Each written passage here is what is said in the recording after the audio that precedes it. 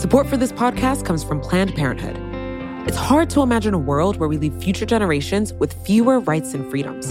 Since the Supreme Court's decision to overturn Roe v. Wade, politicians in nearly every state have introduced bills aimed at blocking people from getting the essential sexual and reproductive care they need, including abortion. Planned Parenthood believes everyone deserves access to care. And with supporters like you, they can reclaim our rights and protect and expand access to abortion care. Visit PlannedParenthood.org/future to learn more and support their cause. Big shout out to Ian for recording a podcast on the day his book comes out and only name dropping that once per podcast. Plus, it's on a directly relevant topic. I know, right? I actually I kind of want Matt to plug Ian's book because Ian didn't do enough of that. I mean, I am not going to complain about that. All right. Everybody also go read Ian's book.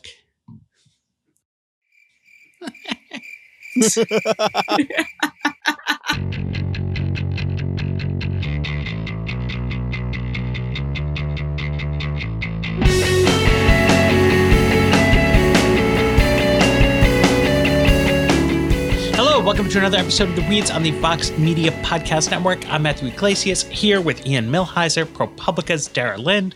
We had planned to do a little bit of a off-the-news sort of show about judicial nominations. I mean, knowing that this would be a topic, but we were not expecting to be recording on the very day that Biden puts forward his first group of judicial nominees. I don't know if that's good timing or bad timing. I mean, Matt says this. I'm convinced that Matt has a key source deep in the Biden administration who told him, if you were tempted to do something, quote unquote, off the news, wink, wink. No, because I would have done it last week to seem prescient. Now we just seem like losers. But, we have Ian with us on the schedule. He knows about this. So who is on the list? Who makes the cut? So we have a list of 11 nominees, and I'll preface this by saying that when you look at what Democratic activist groups were asking for, they were really asking for two things. One is demographic diversity, and then the second is what I will call experiential diversity. People who have done something other than being a prosecutor or being a law firm partner before they were nominated for the judiciary. And I think that Biden met both of those asks with this list. I mean, one thing that's very striking about the federal appeals court right now, there are only 5 black women out of 180 something active judges on the federal appeals courts. And the youngest of those women is 69 years old. So that's a really underrepresented demographic on the U.S. Court of Appeals. Biden named 3 women to U.S. Court of Appeals jobs. These are the only circuit judges that he named. And all 3 of them are black women. So he will almost double the number of black women on the circuit courts. 5 of these lawyers have a criminal defense background, and specifically either a public defense or some sort of indigent defense background. Only 2 are prosecutors, and that's very unusual. Prosecutors were very overrepresented in Obama's nominees. Here we see a huge representation for indigent defenders. So it's a very diverse list demographically. It's a very diverse list experientially, with one caveat, and that's Republicans, I think, have moved somewhat to the left on at least the judicial side of criminal justice reform. We had the First Step Act that was signed by Trump. Sure, there's all of the anti-police rhetoric, but I think pro-police rhetoric. Right. Yeah, pro-police rhetoric, yes. But I think that being a public defender is not something that really angers Senate Republicans. I do not see anyone on this list who has, say, a voting rights background. Under Trump, you saw lawyers who litigated to limit voting rights. You saw very, anti-LGBT lawyers. You saw anti-abortion lawyers. And so I don't see anyone on this list that I would describe as a liberal activist in the same way that many of Trump's nominees were conservative activists. But, there's this tremendous representation of people who have specifically done work for poor people at the most vulnerable moment in their lives. And that's, I think, a serious change from what we've seen from any prior president's list of nominees. Can we kind of get a sense of the landscape here? You mentioned kind of in passing the number of current circuit court judges. And I think that because the national conversation about the judiciary is so focused on the Supreme Court, the kind of scope of the rest of the judiciary isn't something that people necessarily like have on call. Can we just kind of like survey the landscape of how many folks are out there and how many of them were appointed by the last guy? Sure. So there's about between 800 and 900 active federal judges at all levels in the country. Most of them are what are called district judges. That's the lowest rank. Those are trial judges. There's about 180 active judges who are on the U.S. Courts of Appeals, and those are very powerful. The circuit judges, they're very powerful. And then there's 9 on the Supreme Court. Trump had an enormous influence at the 2 highest levels of the judiciary. So a third of the Supreme Court is Trump appointees, and there are more Trump appointees on the Supreme Court, and there are more active Trump judges on the U.S. Court of Appeals than there are active Obama judges on the U.S. Court of Appeals, even though Obama was president for twice as long as Donald Trump. And the reason for that is that Republicans, I literally have a book coming out today. It's called The Agenda. It's about how Republicans plan to use the courts to enact, their policy agenda. They really care about this. During Obama's last 2 years in office, Mitch McConnell put an almost complete blockade, not just on Supreme Court nominees from Obama, but on circuit court nominees, because McConnell wanted a Republican to fill those seats. And so the reason why Trump had so much influence is because he didn't just get to fill the 4 years worth of slots that, he was supposed to get to fill while he was president. He also got to fill almost all the slots that Obama should have gotten to fill in his last 2 years. Republicans care a ton about this. And then you also have to mention the change to the filibuster rules, right? So for Obama's first 4 years in office, his judicial nominees required 60 votes to get through. He found many people who got 60 votes, eventually, but that meant that they were all bipartisan deals. And it was only in what's about an 18-month span that Obama operated under the post-filibuster rules with a Democratic majority in the Senate. So then Trump became the first president to really be able to confirm judges by sort of majority rule throughout his whole first term. Right. Judicial machine goes brr. Yes. Which impacts who can get on the bench, but it also impacts the pace with which you can do some of these things, because it makes some of the vetting stuff less kind of significant, right? Because the rules that Senate Republicans were playing by during Obama's first term were that they weren't blockading all of his picks via filibuster, but if they could come up with some kind of reason to sort of strike you down, like they would, so then you had to be quite sort of measured in your approach to selecting people. And I do think that, part of what you now see from these Biden picks, it's not like the same as what Trump did, but it's the Democratic version. It's like, okay, here's what we can do when we're not trying to bend over backward to appeal to Republican sensibilities. Yeah, I think there's a lot to that. I mean, that's why I think Obama did pick a lot of prosecutors and law partners, because he was more likely to get the 10 or 15 or however many Republican votes he needed in order to break a filibuster. I mean, that said, I want to point out that what Trump did is really unique in that Trump picked a lot of nominees whose sole purpose seemed to be to own the libs. Judges who spent their career alternating between Christian right litigation trying to strip LGBT people of rights and voting rights litigation trying to disenfranchise people. And, I don't know if we necessarily want the Democratic equivalent of whoever that person would be on the bench. These are supposed to be judges who apply the law impartially. But Biden so far is showing that, he wants to have people who have shown that they're the sort of person who, given a world of opportunity, given a Harvard law degree and a fancy clerkship and the ability to do anything with their career, will decide that they want to spend that time providing criminal defense work to poor people. And that's very admirable. I also feel like there's a bigger, grand asymmetry here, which is that criminal defense is unusual in the landscape in that there really is a sort of progressive agenda on criminal justice issues that they would like to put through the courts, right? The Supreme Court isn't going to rule that the death penalty is unconstitutional, but if Democrats got to fill all the Supreme Court vacancies, it probably would, right? That's like a classic thing that like it's tractable. Like the federal courts can really make changes in what kinds of punishments are allowed. A lot of elite progressives want to see those kinds of changes made. A lot of Democratic Party elected officials don't love the politics of that kind of thing. And so advancing certain criminal justice things through the judiciary kind of makes sense.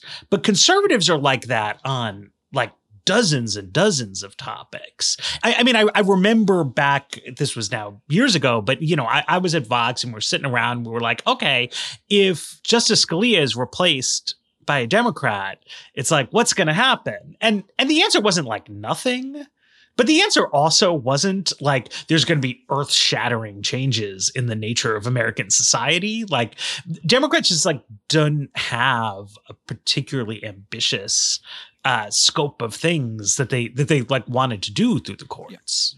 I mean, I will say I think it's worth reframing the conversation about jurisprudence on criminal justice, because there is the avenue by which it's like policymaking by other means, but also there is a lot of criminal justice policy that straight up is the sole prerogative of the judicial branch. Yes. And in many of those regards, stuff that we don't even think of as high profile Supreme Court cases, both because there aren't like single cases that can really swing it one way or the other. It's more of a slow trend in particular findings that bubble up from particular circuit courts.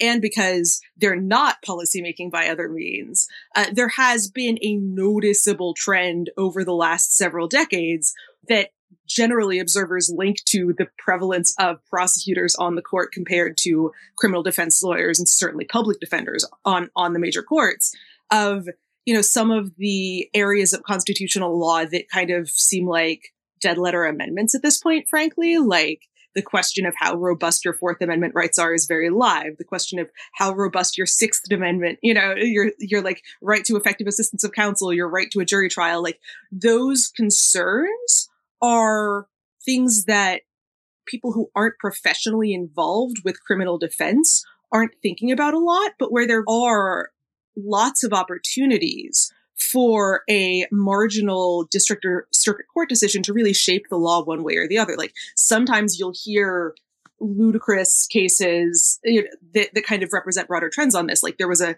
story that got a lot of traction several years ago about a Louisiana court finding that a defendant who was being questioned and said, "I want a lawyer dog," dog being a direct address to the police officer who was interrogating him, had not in fact asked for a lawyer because he had asked for a lawyer dog. And so therefore it was okay to continue to question him without him having to be put in touch with a lawyer. Like that is obviously a particularly obvious case of this, you know, of a finding that even though common sense would dictate someone has invoked their right to stop questioning, the courts have found that's not in fact the case. There have been a ton of things like that. Same with, you know, Fourth Amendment.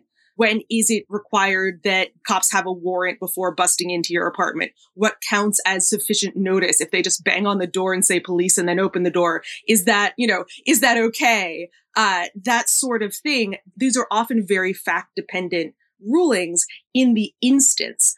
But once they're started to be used as precedent, they can be used to shape, you know, to kind of push things in a trend direction one way or the other to a really great extent. So this isn't a Democrat nominees versus Republican nominees thing if you look retrospectively, right? If Barack Obama is nominating a bunch of former prosecutors to the federal bench, these aren't the things that they are going to have been personally attuned to, you know, as, okay, this was something that I was running up against early in my career. But to the extent that there is now a Democratic, not just willingness, but interest in putting people on the federal bench who have this life experience, it could be something that we could see as an area of law that is going to be shaped by which president is putting the judges on the bench to begin with. Yeah, no, I think that's a really excellent point about, I mean, the nature of the criminal justice system is that everyone who is convicted has to go through a court. Even if you plead guilty, you have to go through a court. Even, your sentence is handed down by a judge. And there are whole constitutional amendments that can only be interpreted and enforced by the judiciary. The courts have to decide what is an unreasonable search and seizure. So every judge has to have some sort of policy agenda with respect to criminal justice, because they will constantly be asked to resolve policy questions related to the criminal justice system. In the civil system, so for non-criminal cases, I think that, with some exceptions, abortion, for example, is an exception. Democrats, their agenda has historically been just let democracy work. So, there is no judge that I'm aware of, and no one that I know of has made a serious argument that the Constitution requires Medicare for all. That the Supreme Court should say that under the Constitution, you have a constitutional right to have health care. But Republicans can't stop filing lawsuits. There's one in front of the Supreme Court right now asking the Supreme Court to implement the Republican Party's preferred healthcare policy. There is no legal theory that I'm aware of that says that the Constitution requires robust environmental regulation. But Republicans, Gorsuch has an entire theory to dismantle the EPA's ability to regulate the environment, and he probably has 5 votes for it. So, I think that the difference you're seeing, and maybe this does explain why Biden had such a focus on public defenders, is that any judge is going to have to do a lot of policymaking in the criminal justice space. But I think with the exception of a few things, reproductive freedom, and then the most important thing is protecting voting rights so we can actually have a democracy. What Democrats have wanted from the judiciary really since Roosevelt is for the courts to take a step away, let democracy work. If Congress wants to pass a healthcare bill, just uphold that healthcare bill. If Congress wants to regulate the workplace, just uphold that bill as well, rather than having the judiciary decide what our policy will be in the way that Republicans now seem to prefer. Let's take a break, and I want to ask a question about that. Support for The Weeds comes from Not Another Politics podcast from the Harris School of Public Policy. With the constant news cycle, there's a lot of noise out there. Opinions are plastered all over social media, pundits are throwing out hot takes without any sort of context, and it's only getting worse as we dive farther into election season. We know that if you're listening to us at The Weeds, you're looking to cut through all this. And if you like this show, you might like Not Another Politics podcast. Not Another Politics podcast is produced by the University of Chicago Harris School of Public Policy. They want to take a research and data approach to analyzing hot-button issues and offer perspectives that go beyond the headlines. They cover a wide variety of topics in their episodes, but a few recent episodes that you can listen to include a deep dive into why women are underrepresented in U.S. politics or whether or not we can believe political surveys. You can listen and subscribe today at harris.uchicago.edu/NAP. That's NAPP.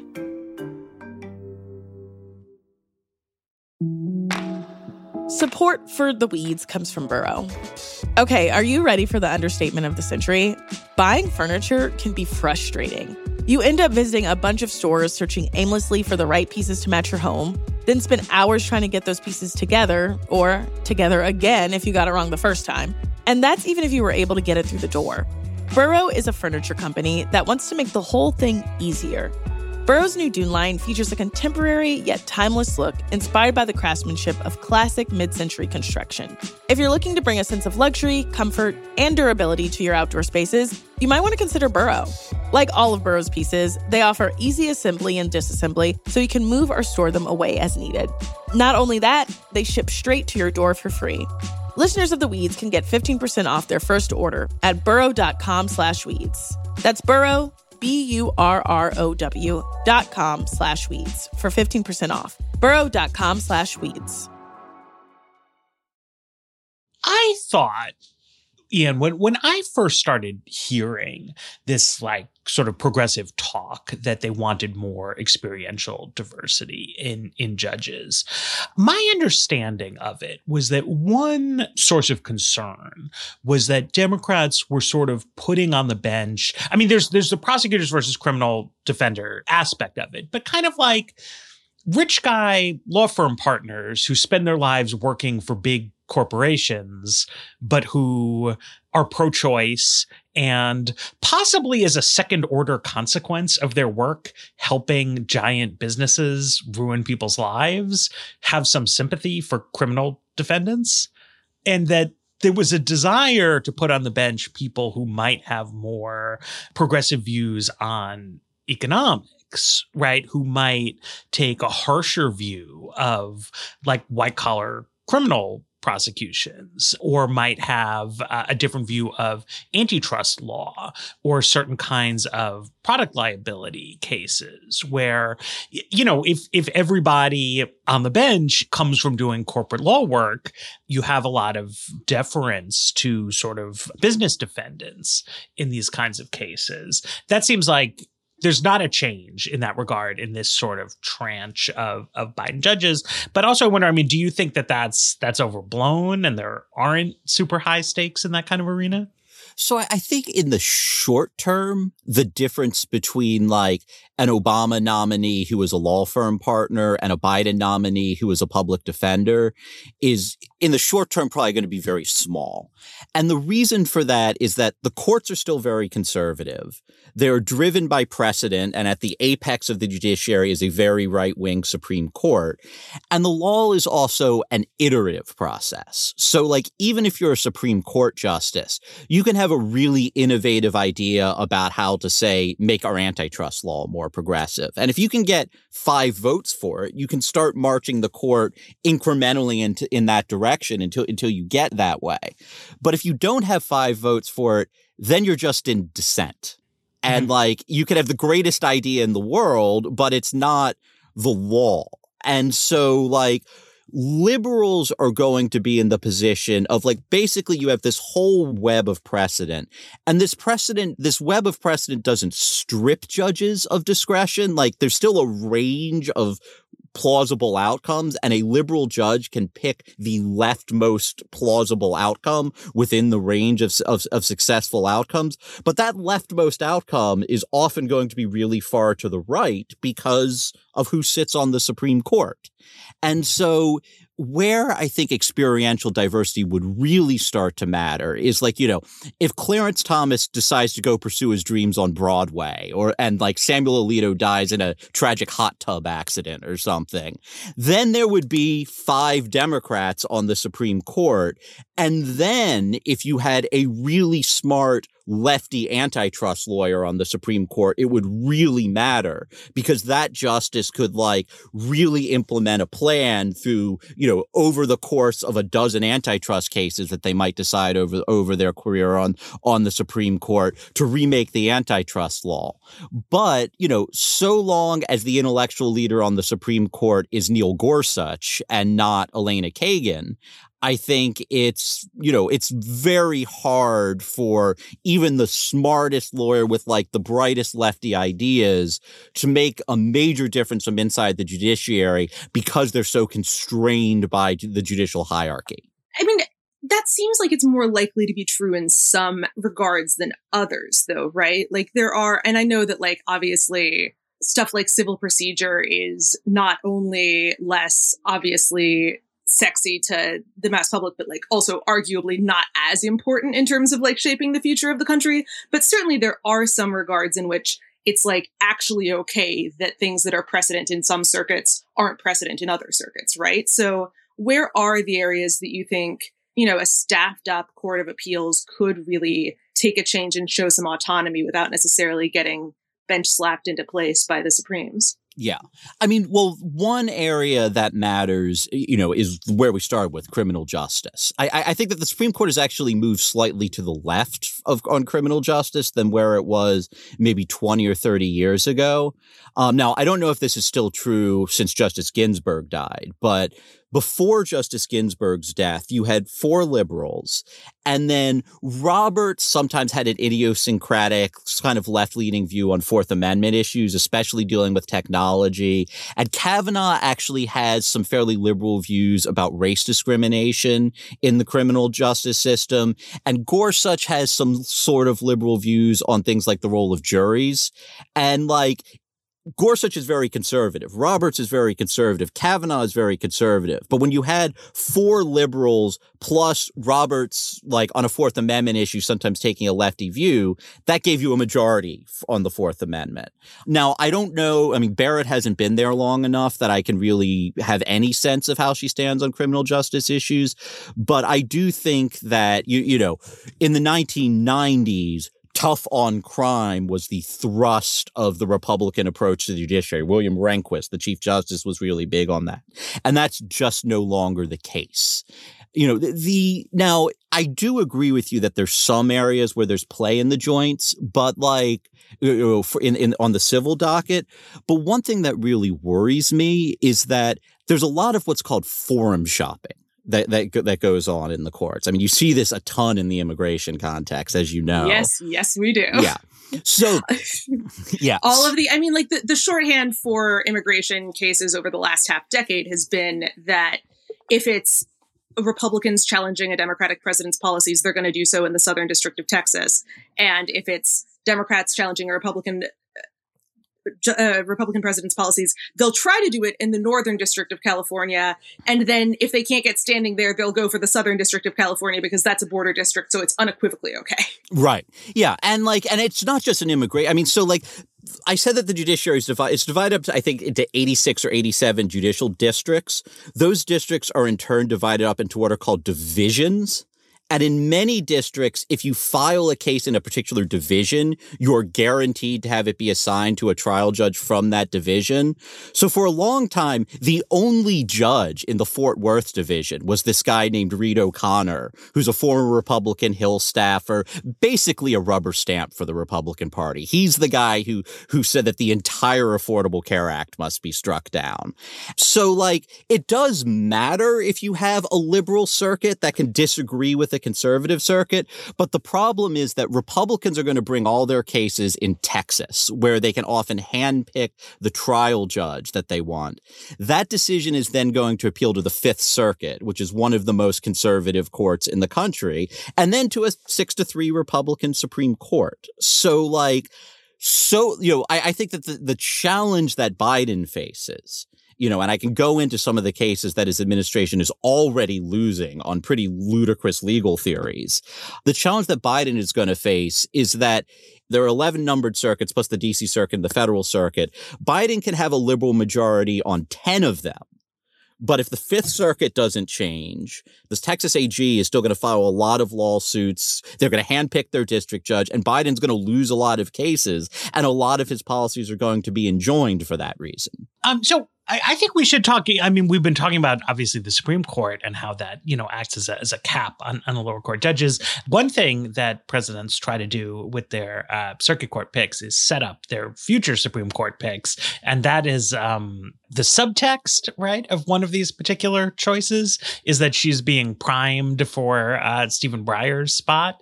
Am I understanding that correctly? Yeah. So to take a step back, you know, Biden promised to name a black woman to the Supreme Court. There's never been a black woman on the Supreme Court. And as I said at the top of the show, black women are really underrepresented in the federal judiciary.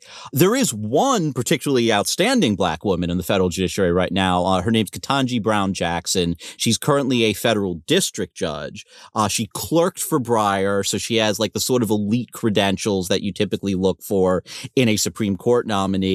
And Biden just announced that he wants to promote her. He's going to give her Merrick Garland's seat on the D.C. circuit. So the D.C. circuit is considered to be the second most powerful court in the country. I think 3 current justices came from the D.C. circuit. If you read the tea leaves here, you know, it's really likely that, you know, when Breyer's 82 years old, if he steps down soon, that KBJ, as she's often called, Ketanji Brown Jackson, is going to be the nominee. Now I will point out that he also named another woman. Her name is Candace Jackson Akawumi.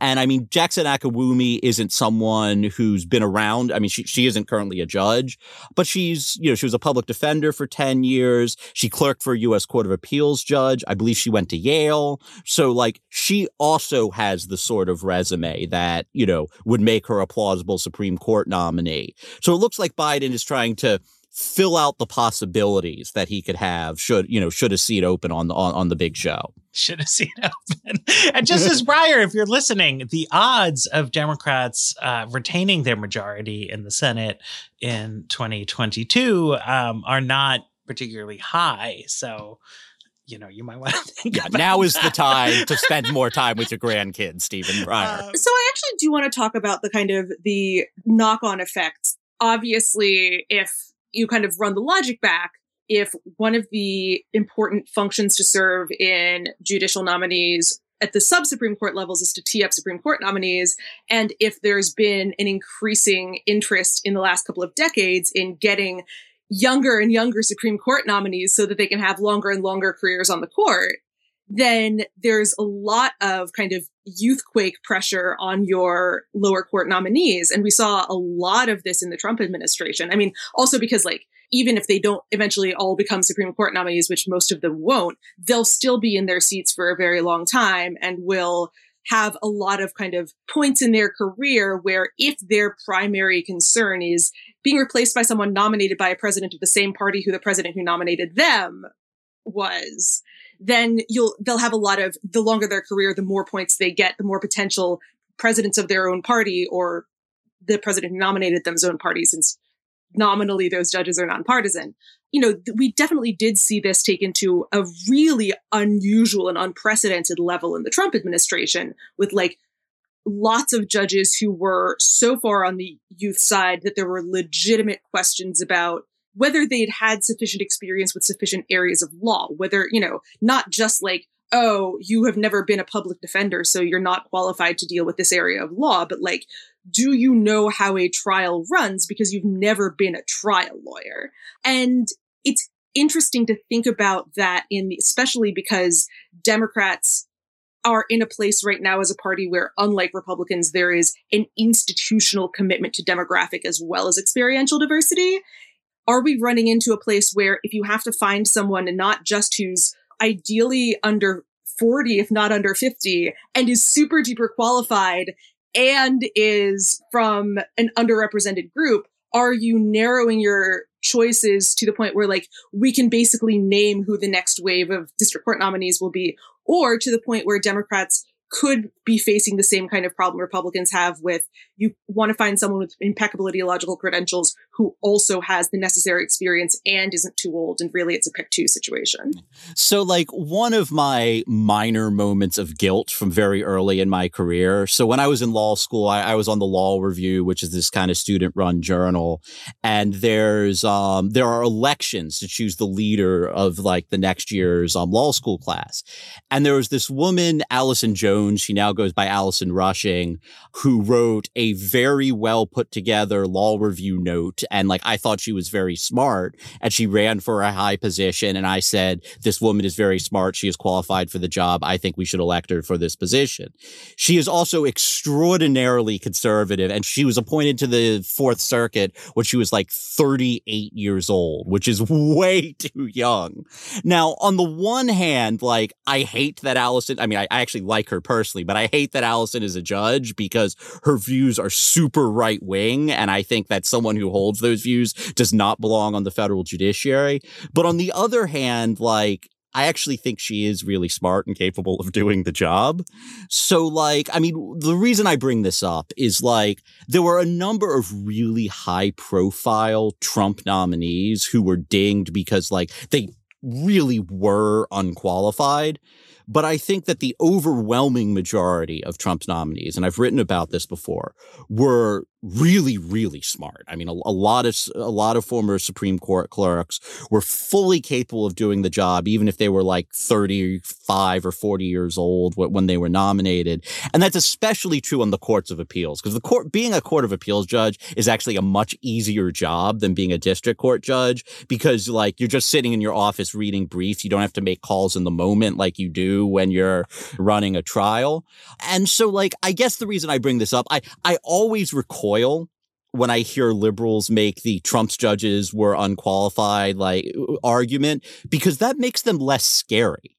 If someone doesn't know how to do their job, they're going to do a whole lot less damage than someone who is 35 years old, knows exactly how to do that job, has a very clear agenda to dismantle the administrative state, to give exemptions to religious conservatives, to all kinds of laws, to get rid of Roe v. Wade, to get rid of Obamacare, all the things that Republicans want to do, and is going to write very persuasive opinions arguing for terrible outcomes for the next 50 years.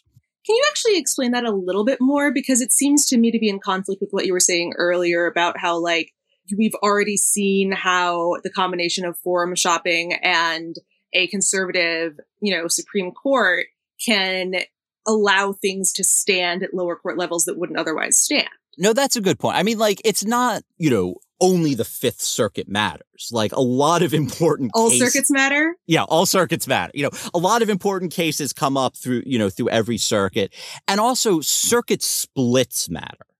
So, like, generally the Supreme Court takes a case when two courts that are directly below the Supreme Court disagree on the same question of law.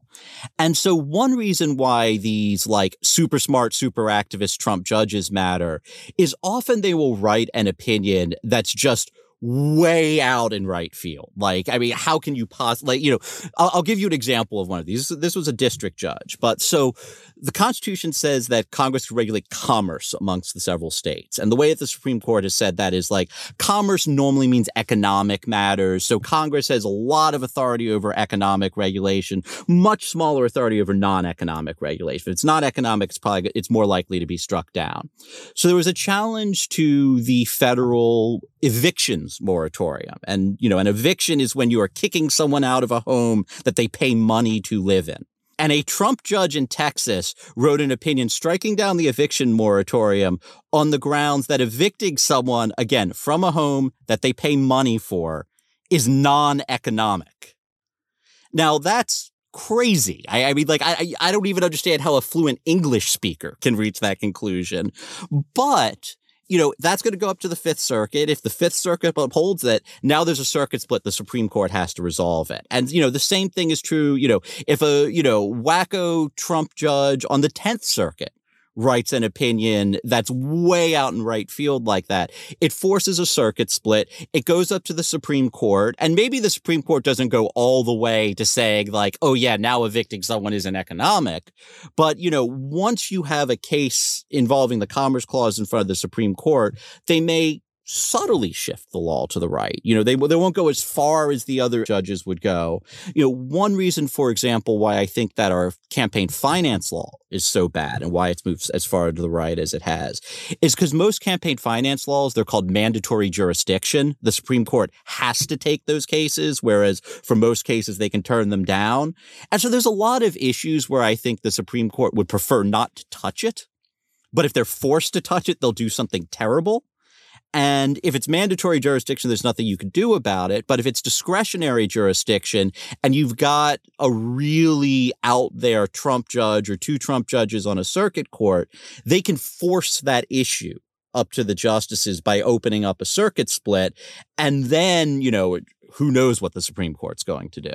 But then that does seem to kind of cut against what you were just saying about the idea that it is that the more qualified, more persuasive, less ideologically extreme Trump judges are going to be the ones that have the most durable impact on the judiciary in the medium term, right? What am I missing here? Oh, no. Maybe I misspoke. So I wasn't saying, like, when I was talking about my friend Allison or when I was talking about a lot of these really super smart Trump judges, what makes them so frightening to me is that they are simultaneously very, very smart and very, very extreme.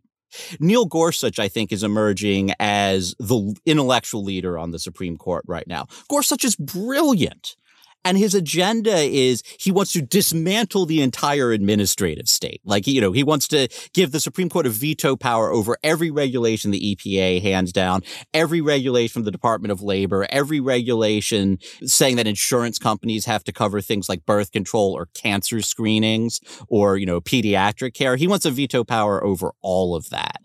He, has hinted that he might think that, some decisions from before the 1930s that said that things like child labor laws, or at least federal child labor laws, are unconstitutional. He's hinted he might be on board with that. So he's really, really extreme, but also really, really smart. And, in a field, the law is very much a field where if you write with flair and you're able to write persuasively about your idea, that matters.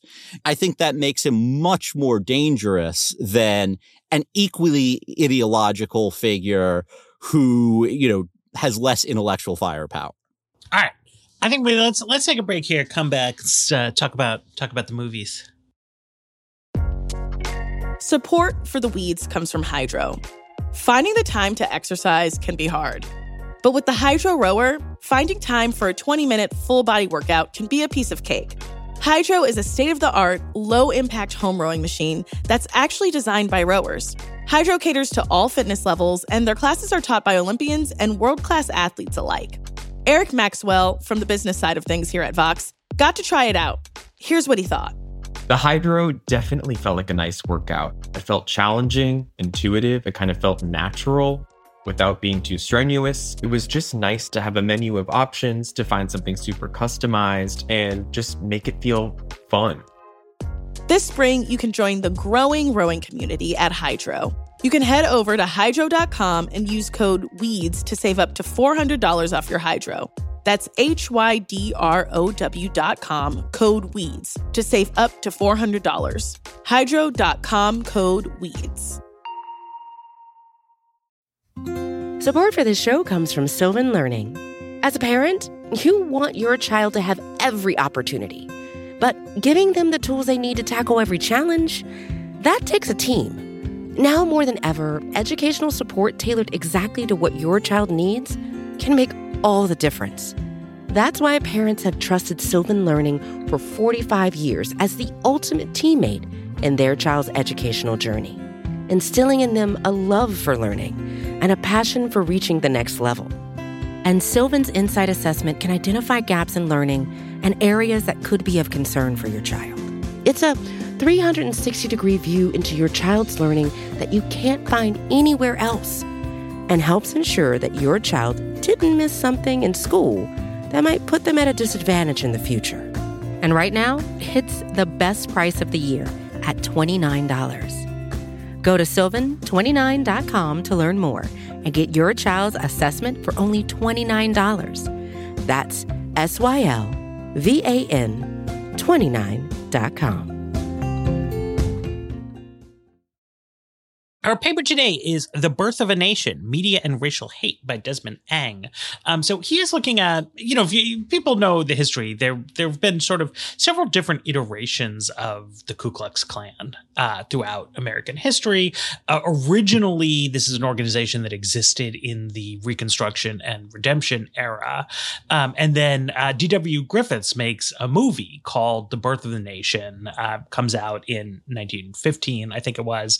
And it is about the first Ku Klux Klan and is very celebratory of it and is, widely beloved by racists at the time. Woodrow Wilson talks about it. It's also considered, by sort of cinema people to be a good movie for its era. It's a major technical advances in filmmaking are associated with it. So it's a very sort of compelling piece of cinema to people who, were around at the time. Movies are brand new at this time. So like real leaps and bounds in just filmmaking were taking place. So Ang's research looks at sort of where the movie was shown. And he demonstrates that there's a big rise in lynchings and race riots after its arrival in a county. And then he even further tries to say that when you have in the 1920s, it's called the second Ku Klux Klan, which was a major thing nationally, in some ways bigger and more powerful than the first Klan. He says that the second Klan is more popular, specifically in the places where the movie played. And, he connects it to a bunch of research on various kinds of media effects that exist, all of which tend to show that, media matters. There's a lot of sort of research on this, that what people see does influence how they think and what they do. And basically the thesis here is that this was in fact an effective piece of propaganda for the Klan, for racism, for white supremacy, that you would want to say, if you characterize the history of the period, that Griffiths actually helped drive the sort of resurgence in Klan activity, rather than just that it sort of culturally illustrated that it's happening. There's something in that kind of makes this possible methodologically that is also, I think, really important to understanding how this connection might have worked. I mean, for one thing, like the relative paucity of movie theaters that existed at that time, certainly in like more rural areas of the country, and the relative difficulty in covering large distances, especially for people who, weren't upwardly mobile enough to like have the most efficient car, does mean that location is going to matter more here. Like, there's a compelling argument that where a movie is shown now, I mean, now it doesn't, most people don't go to movies, but like where a movie was shown 2 years ago wouldn't necessarily be a predictor of where the people who were going to that movie lived, whereas it was at the time. But much more importantly, the reason that he's able to look at this kind of before versus after isn't just because like the movie came out in 1915, but because the way it was shown was via roadshow, with like producers going from town to town and playing like limited runs in a particular movie theater, which is both a reflection of the technological and media novelty and innovation of Birth of a Nation. Like it really speaks to the difference between Birth of a Nation and the kind of shorter silent films that were the modal norm at the time. But also, you can kind of understand that as really encouraging personal identification, really encouraging this as an event, encouraging the massing of large groups of like-minded people together, which is generally something more likely to, inspire spontaneous mass violence than everybody sitting, at home in their living rooms. But it allows him to kind of look at what happened after the roadshow came to a particular place, as well as making it clear, like the paper opens with a quote from D.W. Griffiths saying, "Oh, I had no idea it would lead to the resurgence of the Klan," which is, I'm sure there's some level on which that is true, but it speaks to the fact that the people putting this on certainly believed very fervently, not only in the power of the white civilian to beat back the forces of Black emancipation, but also that creating that sort of massing and inspiring them was important to some undefined aesthetic or political project, TK. So one thing that really struck me about this paper is I think it described a kind of perfect storm of like the best possible conditions for a work of pop culture to influence political society. Like everything that could have fallen in favor of this movie having an impact on our politics did. So like, first of all, like, as Matt said, this was like as an artistic achievement, setting aside the horrific content of the movie, it was a tremendous artistic achievement. It was like the Star Wars of its era in terms of transforming what people thought was possible in the medium of film. And think of the influence that Star Wars has had on our culture. I mean, this had a similar impact on American culture for its time. But on top of that, like the second Klan, I mean, it was super racist, but it wasn't just a racist organization. It was an anti-immigrant institution. It was very socially conservative. A lot of it arose from backlash against the sort of sexual liberation and the triumph of first wave feminism that we were seeing in that era. I mean, this is when the 19th Amendment was ratified and women got the right to vote. While this film was traveling around, the economy fell into recession. So you had a great deal of economic resentment. You had the beginning of the Black diaspora where workers went seeking work in northern cities. And so white communities in the North were suddenly living with and believed they were competing for jobs with African Americans for the first time. You had a wave of Eastern European immigration, which was new, and there was a lot of resentment towards that. And so you had all of these factors happening at once that like fed economic resentment, that fed racial resentment, that fed anti-immigrant resentment, and that fed sexist resentment all at the same time. The Klan was against all of those things. And then this film drops, which, I mean, Alan Moore described it as a superhero movie where the Klan is the superheroes. So like, under those circumstances where you have this enormous pop cultural event that speaks directly to the right-wing resentments that already exist in a society, and you have this organization that is being lionized in the film that also speaks to those resentments, like, I could see why this had an enormous impact on our politics.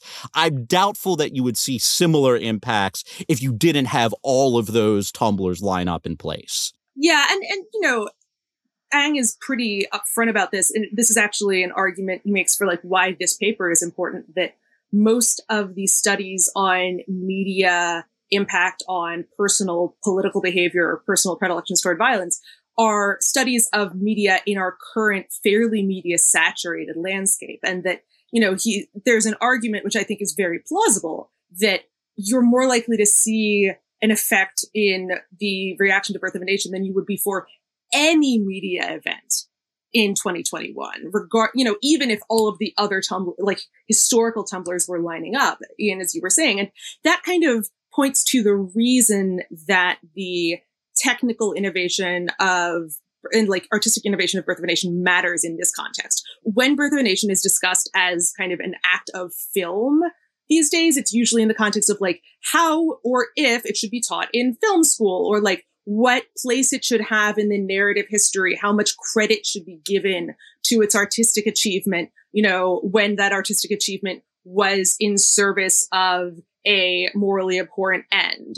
This is not that conversation. This is situating Birth of a Nation in like a pure history context where the technical innovation is important because A, it probably got butts in the seats on the margins who wouldn't otherwise have wanted to go see the film. And B, because it was likely to provoke an aesthetic reaction in the audience because of its novelty, because of, if you think about the difference between seeing a silent film and seeing a full-length sound-included film that is likely to be aesthetically overwhelming in a way that creates like a different aesthetic pathway than someone is used to seeing. So that kind of profound aesthetic experience is important to the conversation of its political impact. You know, it's not either you regard the film as a monstrosity or you regard it as an aesthetic achievement. It's understanding the way in which those two work together. Wait, well, and so President Wilson, in what's an apparently fake quote, said it was like writing history with lightning, which if you look at it, there's now a lot of questions as to whether he really did say that. But I mean, the point is somebody was reacting to that, right? That not just Wilson was somebody who approved of the political content of the movie, but it's not like nobody had ever said before that like the redemption process was good or been racist, but that this was felt by sort of highbrow, dorky history book writing racist people as like this was really cool, right? This was going to bring the message to a broader audience in like a clearer, more awesome way than they had before. I should also note there's an interesting instrument in the paper is that apparently the state of Kansas just banned the movie. So you can look at, you can do sort of synthetic controls and look at Kansas counties that are similar to other counties elsewhere. Because it's just one state, there's not tremendous statistical power on the Kansas comps, but, you know, it tends to support the view that, you know, cross-border counties did show it in Missouri and Nebraska. You know, you have an impact there. I think it's a little bit uncomfortable because, you know, I think normal people who appreciate the value of free speech and things like that, I think you want to say that like making a movie illegal because the content is bad will be somehow counterproductive, right? Like you would want to tell a story that it's like, okay, this movie's bad and like maybe it shouldn't be celebrated. We shouldn't encourage people to see it. But like if you ban it, right, that only makes it like more intriguing and things get even worse. But the finding here, at least, is that like, yeah, I don't know, like whether or not people go see a movie has something to do with how convenient it is. If you make it inconvenient through heavy-handed censorship, fewer people see it, the propaganda is less effective, you get beneficial consequences. I mean, I think I don't want to endorse the practice of banning movies because, I don't know, for like obvious reasons. But like it is true. And I think you see over and over again in the mass media literature that these dissemination things matter. One of the papers they cite is a paper I've referenced a few different times, but it shows that like putting Fox News on like an inconvenient channel leads to fewer people watching it, which has some kind of noticeable political impacts. That's such a light intervention, but you know, it again goes to show that there's like a lot of laziness out there, and so probably no movie today could have this kind of impact because you're just not going to have the quantum leap in technical proficiency. But like little things about how social media algorithms work, small editorial decisions about what kinds of stories people are fed, you know, plausibly have big impacts on what happens. And I think a lot of the people who make these decisions, it's too much power, right? Nobody wants to take responsibility for that kind of thing. So you want to say to yourself, well, if certain kinds of things go viral on Facebook and those things are bad, really it's a reflection of human nature, right? Of what people like to share. It's just showing a mirror up to ourselves. Or like, you know, the kind of stronger, like the Steelman version of that argument is if you can square the circle and produce a piece of content that challenges the frame or that offers information that is, you know, socially salutary, however you're defining that, while crafting it in such a way that it's going to ping those algorithms, then you're actually bringing good information to the attention of people who would otherwise be getting bad information. Like that's kind of, you know, that's the thing that an editor and a reporter will tell themselves when they're like writing the like social demand post is this is a way to kind of Trojan horse something useful into something that's going to exist whether or not we participate. I think it's important in this context that like, it's not like Griffith like invented racism, right? Like obviously on some level, the only reason this movie got made and the only reason anybody went to see it in the first place is that like these ideas were present in American society. And to me, though, that's exactly what's uncomfortable here. That like, it's not just the case that this reflected bad values that were present there. It's like by reflecting those values, it amplifies and concentrates them. It leads to worse things happening.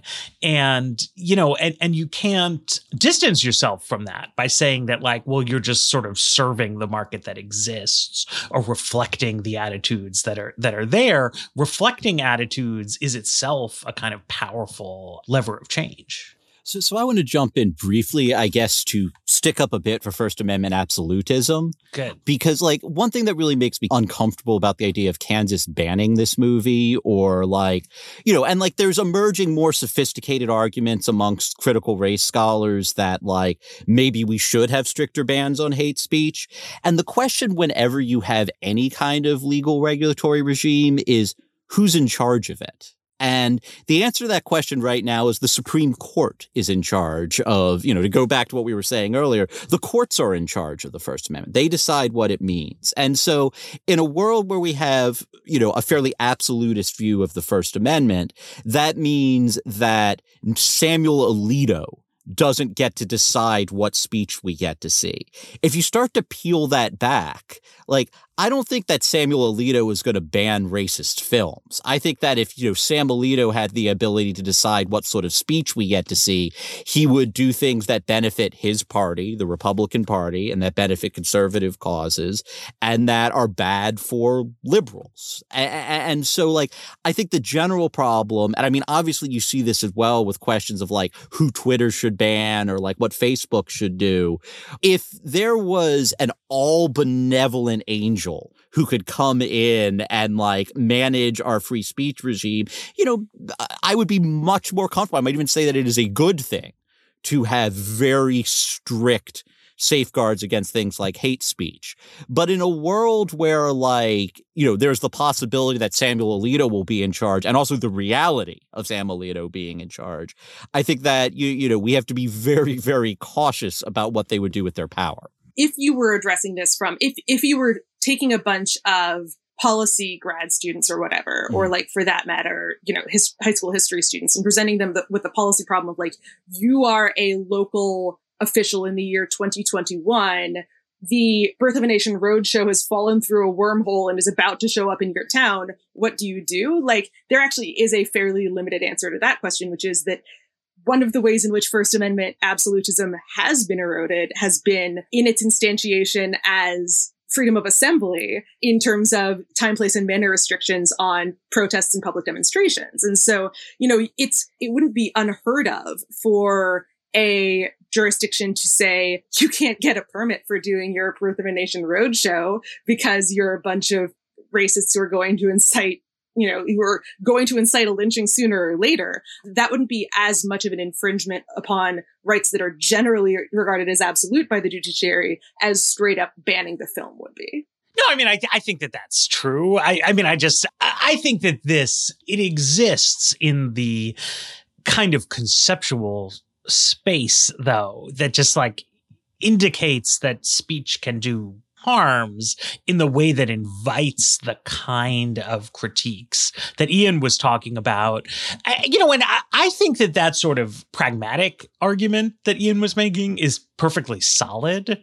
Right? That, like, I think especially if you take seriously the kind of cynicism about the legal system that you know, critical theory promotes, it makes very little sense to then say, well, you're going to turn around and like empower these same institutions to make these kinds of decisions. But, you know, there's, I think, of like a broader sort of cultural conversation always about like, should people be censorious about bad stuff? And like, I, as a person who likes things and a high openness to experience person and somebody who, you know, thinks history is interesting and culture is interesting, I wish the empirics were less supportive of trying to shout things down. But like, it seems to me that this movie is an unusual case, but an example of, I think, a fairly general kind of phenomenon that, I mean, I think you also see on the other direction, right? I mean, I think certain technological cultural shifts in terms of, you know, everybody's cell phone video and social media usage has had a very liberalizing impact on racial views over the past 5 to 10 years. And that's like been a big kind of positive driver of a lot of cultural changes. But the change hasn't been efficacious, like, because it's positive. It just like happens to be the case that that's how the latest twist in technology worked. Seems fair. As a person who likes things, Matt Iglesias. Well, some people don't like things. There's a lot of haters out there. If you are not a hater, you should tell your friends, your colleagues, everybody about The Weeds. You know, share us on your social medias, rate us on your iTunes apps, all those other kinds of things. Haven't done a call in a while. Thanks a lot for Ian for joining us, enlightening us about the judiciary. Thanks as always to our sponsors, to our producer, Eric Janakis, and The Weeds will be back on Friday.